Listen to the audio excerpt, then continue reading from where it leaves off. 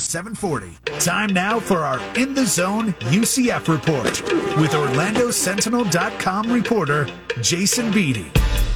Let's check in on the UCF Knights. Got a lot to discuss there. The man who is on the beat, he is all over it, Mr. Jason Beatty at OrlandoSentinel.com. You can download the app like I do, get that subscription.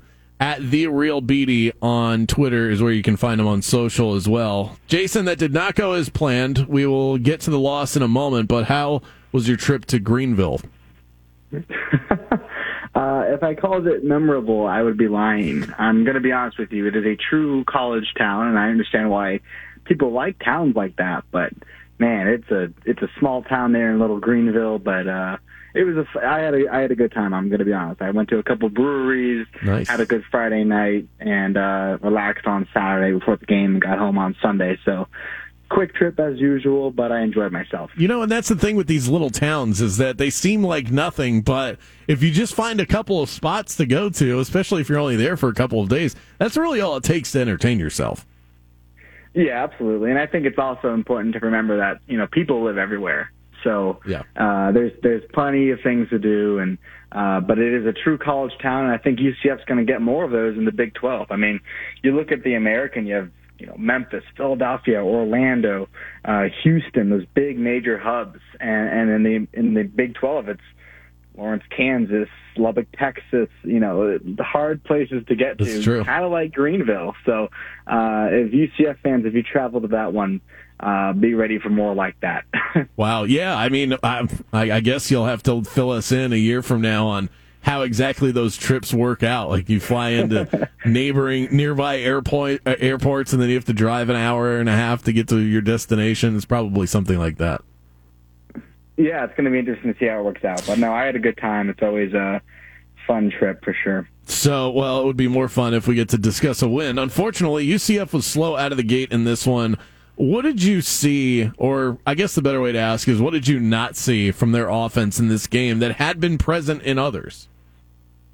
Well, I think at the bare minimum, you saw rhythm, you saw balance, and honestly, you look at the stats. I mean, I think ECU only had 20 or 30 more total yards. I mean, John Rice Plumlee threw for 296 yards, so statistically, he was, passing for a ton of yards. They came on large chunk plays. I think he had 5 or 6 passes account for more than half of his total yardage. So they had success moving the ball down the field, but it was one of those things where he'd get picked off or fumble or whatever it may be. The 3 interceptions, of course, were a big reason why UCF's offense just couldn't stay on the field. So they never got into a flow early.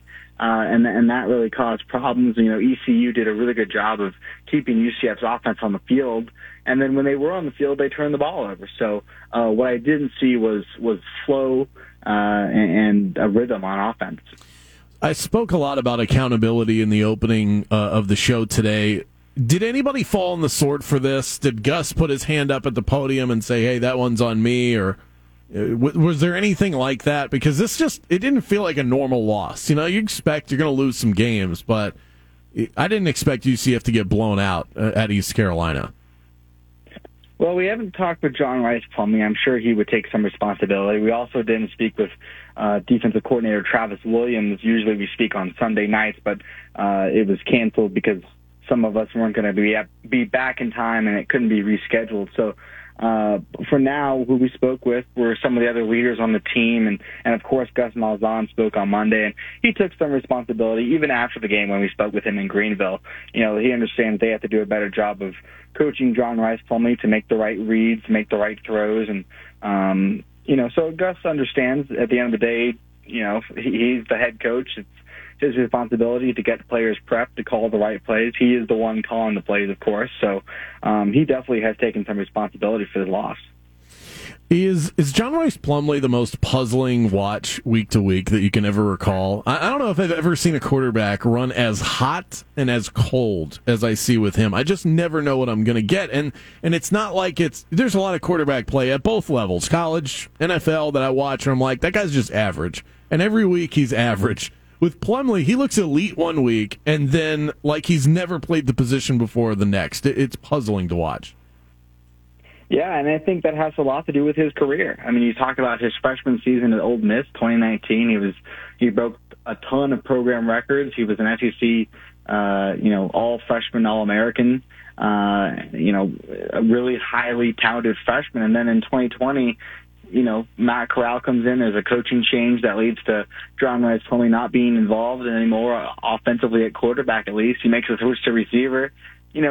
Obviously he's passionate about baseball as well. So I think the way his career has gone, of course, he transferred to UCF to play quarterback again. But just looking at his career, it kind of fits the way he plays week in and week out. It's a bumpy road. This weekend against Cincinnati, no easy task. It's 3:30 on ESPN. So I guess the network didn't really dock them as far as this game too much. Do you think that there's less notoriety on it in terms of the billing that it's the time and the channel? Any of that changed based on UCF losing and Cincinnati winning?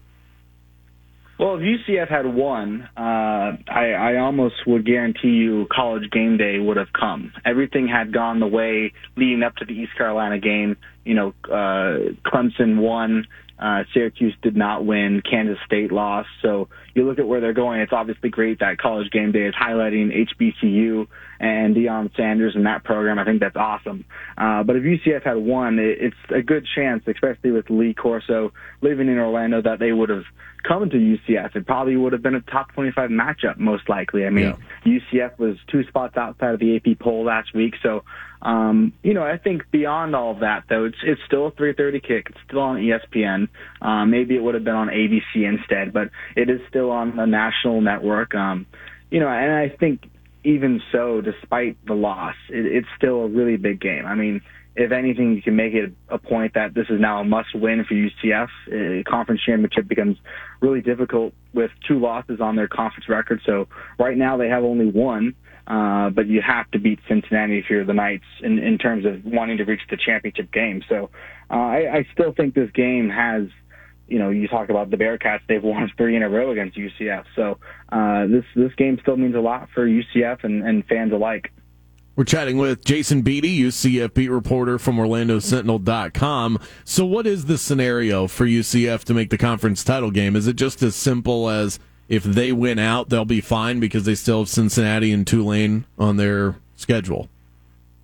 Yeah, that's pretty much what it boils down to. And that's the most frustrating thing, I think, for UCF is, you're usually able to lose one conference game and probably still make the conference championship. Of course, it depends on who you lose to. If you were to say, you lose once, you probably wouldn't want to have that game be against East Carolina just because Tulane is a surprise team this year. They're undefeated. They're ranked. We know about Cincinnati. UCF, of course, doesn't have Houston on their schedule. So, maybe if you take care of Cincinnati and Tulane, you'll face Houston in the championship game.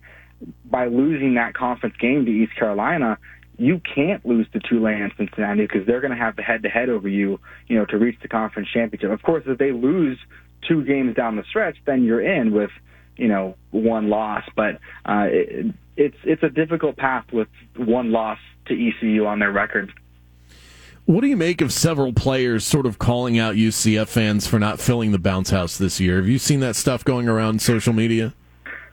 Yeah, I think I've seen a couple tweets. I think Javon Baker, Amari Johnson, a couple of the receivers, maybe some of the guys who, Baker specifically hasn't seen that. And I don't think they mean anything negative about that towards fans. I think it's a fair point. Say, hey, look, I'm new to the team. I haven't seen the bounce house. I mean, you see social media accounts sharing photos from the 2018 Cincinnati game and, some of those sellout conference championship games and whatnot. It hasn't happened in a little bit. I mean, there were a lot of fans at the Louisville game, and I'm sure it's going to be close to a sellout this week, and I think UCF internally has announced the sellout. Of course, there's still tickets need to be sold on third-party websites and whatnot, like Ticketmaster, but, I don't think they necessarily mean anything like, hey, we don't like you guys anymore, but I think they just want to see a packed house. Yeah, and I know that the loss dampens some of the excitement. There's no way around that, but still a big game, and you get that top billing at 3:30 feels like a big deal. I guess part of the issue, Jason, would be the exact same time, and this would be for attendance issues and for TV ratings issues is that you have Florida, Georgia at the exact same time. So I guess there's just no avoiding that.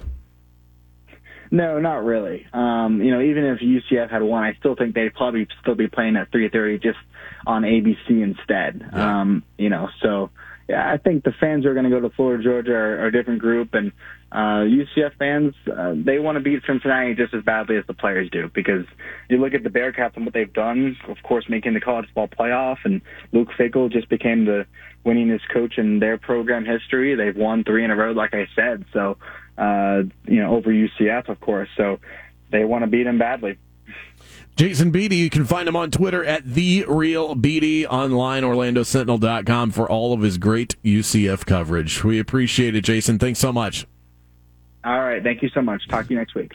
Absolutely. So on the text line at 50857, this one came through a couple minutes ago. It said, the Knights have the same record as the Kansas City Chiefs. Everybody needs to RELAX, relax, stop. I mean, first of all, losses in the NFL aren't nearly as detrimental to your season and your expectations, your hopes and dreams, as they are in college football. We all know that. And Kansas City doesn't have a single South Carolina State on their schedule.